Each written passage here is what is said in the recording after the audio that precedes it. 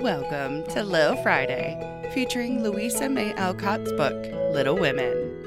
Read by Amber Jacoba. Sponsored by Gals Guide.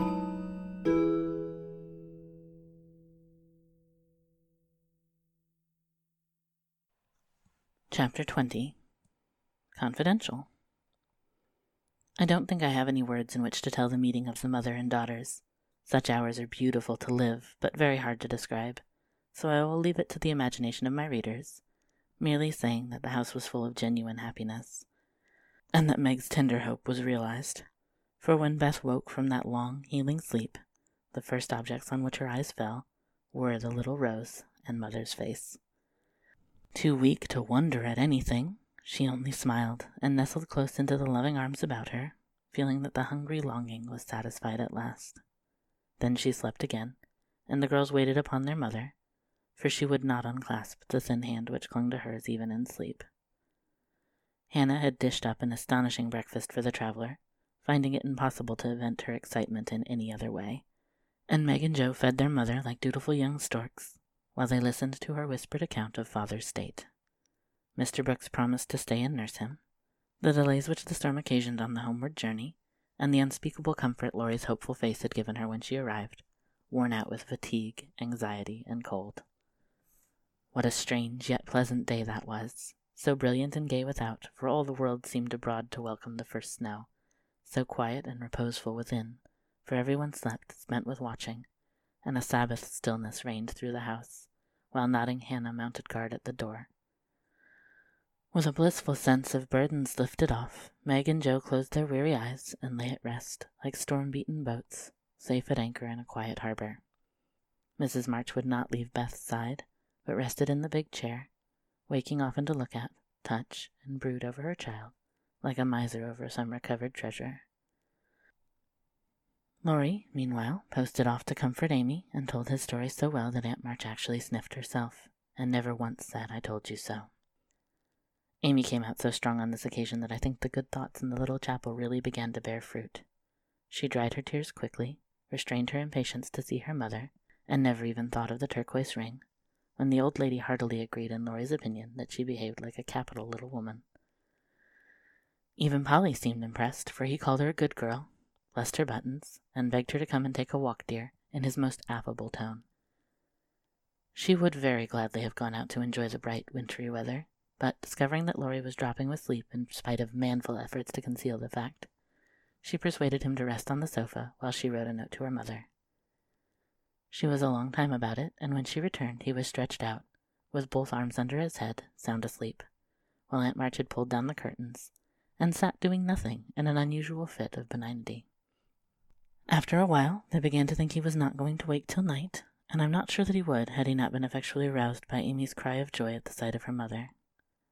There probably were a good many happy little girls in and about the city that day, but it is my private opinion that Amy was the happiest of all, when she sat in her mother's lap and told her trials, receiving consolation and compensation in the shape of approving smiles and fond caresses. They were alone together in the chapel, to which her mother did not object when its purpose was explained to her. "On the contrary, I like it very much, dear," looking from the dusty rosary to the well-worn little book, and the lovely picture with its garland of evergreen. "It is an excellent plan to have some place where we can go to be quiet when things vex or grieve us. There are a good many hard times in this life of ours, but we can always bear them if we ask help in the right way. I think my little girl is learning this." "Yes, Mother, and when I go home I mean to have a corner in the big closet to put my books and the copy of that picture which I've tried to make. The woman's face is not good. It's too beautiful for me to draw, but the baby is done better, and I love it very much. I like to think he was a little child once, for then I don't seem so far away, and that helps me."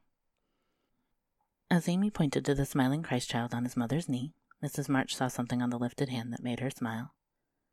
She said nothing, but Amy understood the look, and after a minute's pause she added gravely, "I wanted to speak to you about this, but I forgot it.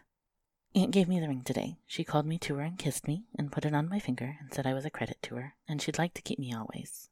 She gave that funny guard to keep the turquoise on, as it's too big. I'd like to wear them, Mother. Can I?"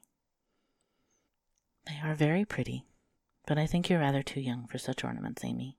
said Mrs. March, looking at the plump little hand with the band of sky blue stones on the forefinger and the quaint guard, formed of 2 tiny, golden hands clasped together. "I'll try not to be vain," said Amy.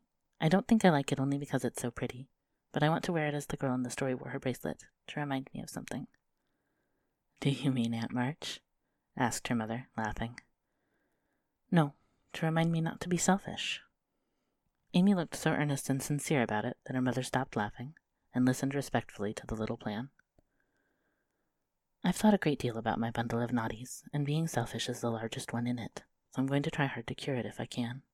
Beth isn't selfish, and that's the reason everyone loves her and feels so bad at the thoughts of losing her. People wouldn't feel half so bad about me if I was sick, and I don't deserve to have them, but I'd like to be loved and missed by a great many friends, so I'm going to try and be like Beth all I can. I'm apt to forget my resolutions, but if I had something always about me to remind me, I guess I should do better. May I try this way?" "Yes, but I have more faith in the corner of the big closet. Wear your ring, dear, and do your best. I think you will prosper, for the sincere wish to be good is half the battle. Now, I must go back to Beth. Keep up your heart, little daughter, and we will soon have you home again." That evening, while Meg was writing to her father to report the traveler's safe arrival, Jo slipped upstairs into Beth's room, and, finding her mother in her usual place, stood a minute twisting her fingers in her hair, with a worried gesture and an undecided look. "What is it, dearie?" asked Mrs. March, holding out her hand with a face which invited confidence. "I want to tell you something, Mother." "About Meg?" "How quickly you guessed. Yes, it's about her, and though it's a little thing, it fidgets me." "Beth is asleep. Speak low and tell me all about it. That Moffat hasn't been here, I hope?" asked Mrs. March rather sharply. "No, I should have shut the door in his face if he had," said Jo, settling herself on the floor at her mother's feet. "Last summer, Meg left a pair of gloves over at the Lawrences, and only one was returned. We forgot all about it till Teddy told me that Mr. Brooke had it. He kept it in his waistcoat pocket, and once it fell out and Teddy joked him about it, and Mr. Brooke owned that he liked Meg, but didn't dare say so, she was so young and he so poor. Now isn't it a dreadful state of things?" "Do you think Meg cares for him?" asked Mrs. March, with an anxious look. "Mercy me, I don't know anything about love and such nonsense," cried Jo, with a funny mixture of interest and contempt. "In novels the girls show it by starting and blushing, fainting away, growing thin, and acting like fools. Now Meg does not do anything of the sort. She eats and drinks and sleeps like a sensible creature. She looks straight in my face when I talk about that man, and only blushes a little bit when Teddy jokes about lovers. I forbid him to do it, but he doesn't mind me as he ought." "Then you fancy that Meg is not interested in John?" "Who?" cried Jo, staring. "Mr. Brooke. I call him John now. We fell into the way of doing so at the hospital, and he likes it." "Oh dear, I know you'll take his part. He's been good to Father, and you won't send him away but let Meg marry him if she wants to. Mean thing, to go petting Papa and helping you just to wheedle you into liking him." And Jo pulled her hair again with a wrathful tweak. "My dear, don't get angry about it, and I will tell you how it happened. John went with me at Mr. Lawrence's request, and was so devoted to poor Father that we couldn't help getting fond of him. He was perfectly open and honorable about Meg, for he told us he loved her, but would earn a comfortable home before he asked her to marry him. He only wanted our leave to love her and work for her, and the right to make her love him if he could. He is a truly excellent young man, and we could not refuse to listen to him, but I will not consent to Meg's engaging herself so young." "Of course not. It would be idiotic. I knew there was mischief brewing. I felt it, and now it's worse than I imagined. I just wish I could marry Meg myself and keep her safe in the family." This odd arrangement made Mrs. March smile, but she said gravely, "Jo, I confide in you, and don't wish you to say anything to Meg yet. When John comes back, and I see them together, I can judge better of her feelings towards him. She'll see his in those handsome eyes that she talks about, and then it will be all up with her. She's got such a soft heart, it will melt like butter in the sun if anyone looks sentimentally at her. She read the short reports he sent more than she did your letters, and pinched me when I spoke of it, and likes brown eyes, and doesn't think John an ugly name, and she'll go and fall in love, and there's an end of peace and fun and cozy times together. I see it all. They'll go lovering around the house, and we shall have to dodge. Meg will be absorbed and no good to me anymore. Brooke will scratch up a fortune somehow, carry her off and make a hole in the family. And I shall break my heart, and everything will be abominably uncomfortable. Oh, dear me. Why weren't we all boys? Then there wouldn't be any bother. Jo leaned her chin on her knees in a disconsolate attitude, and shook her fist at the reprehensible John. Mrs. March sighed, and Jo looked up with an air of relief. You don't like it, Mother? I'm glad of it. Let's send him about his business and not tell Meg a word of it, but I'll be happy together as we always have been. I did wrong to sigh, Jo. It is natural and right you should all go to homes of your own, in time. But I do want to keep my girls as long as I can, and I am sorry that this happened so soon.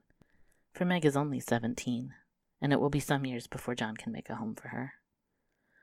Your father and I have agreed that she shall not bind herself in any way, nor be married before 20. If she and John love one another, they can wait, and test the love by doing so. She is conscientious, and I have no fear of her treating him unkindly. My pretty, tender-hearted girl. I hope things will go happily with her. Hadn't you rather have her marry a rich man? Asked Jo, as her mother's voice faltered a little over the last words. Money is a good and useful thing, Jo, and I hope my girls will never feel the need of it too bitterly, nor be tempted by too much. I should like to know that John was firmly established in some good business, which gave him an income large enough to keep free from debt and make Meg comfortable. I'm not ambitious for a splendid fortune, a fashionable position, or a great name for my girls. If rank and money come with love and virtue also, I should accept them gratefully and enjoy your good fortune. But I know, by experience, how much genuine happiness can be had in a plain little house, where the daily bread is earned, and some privations give sweetness to the few pleasures. I am content to see Meg begin humbly, for, if I am not mistaken, she will be rich in the possession of a good man's heart, and that is better than a fortune. I understand, Mother, and quite agree, but I'm disappointed about Meg, for I'd planned to have her marry Teddy by and by, and sit in the lap of luxury all her days. Wouldn't it be nice? Asked Jo, looking up with a brighter face. He is younger than she, you know, began Mrs. March, but Jo broke in. Only a little. He's old for his age, and tall, and can be quite grown up in his manners if he likes. Then he's rich and generous and good, and loves us all, and I say it's a pity my plan is spoilt. I am afraid Laurie is hardly grown up enough for Meg, and altogether too much of a weathercock just now for anyone to depend on. Don't make plans, Jo, but let time and their own hearts mate your friends. We can't meddle safely in such matters, and had better not get romantic rubbish, as you call it, into our heads, lest it spoil our friendship. Well, I won't, but I hate to see things going all crisscross and getting snarled up, when a pull here and a snip there would straighten it out.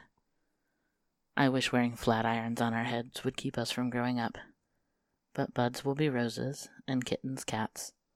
More's the pity. What's that about flat irons and cats? Asked Meg, as she crept into the room with the finished letter in her hand. Only one of my stupid speeches. I'm going to bed. Come, Peggy, said Jo, unfolding herself like an animated puzzle. Quite right, and beautifully written. Please add that I send my love to John, said Mrs. March as she glanced over the letter and gave it back. Do you call him John? Asked Meg, smiling, with her innocent eyes looking down into her mother's. Yes, he has been like a son to us, and we are very fond of him, replied Mrs. March, returning the look with a keen one. I'm glad of that. He is so lonely. Good night, Mother dear. It is so inexpressibly comfortable to have you here, was Meg's quiet answer. The kiss her mother gave her was a very tender one, and as she went away, Mrs. March said, with a mixture of satisfaction and regret, She does not love John yet, but will soon learn to.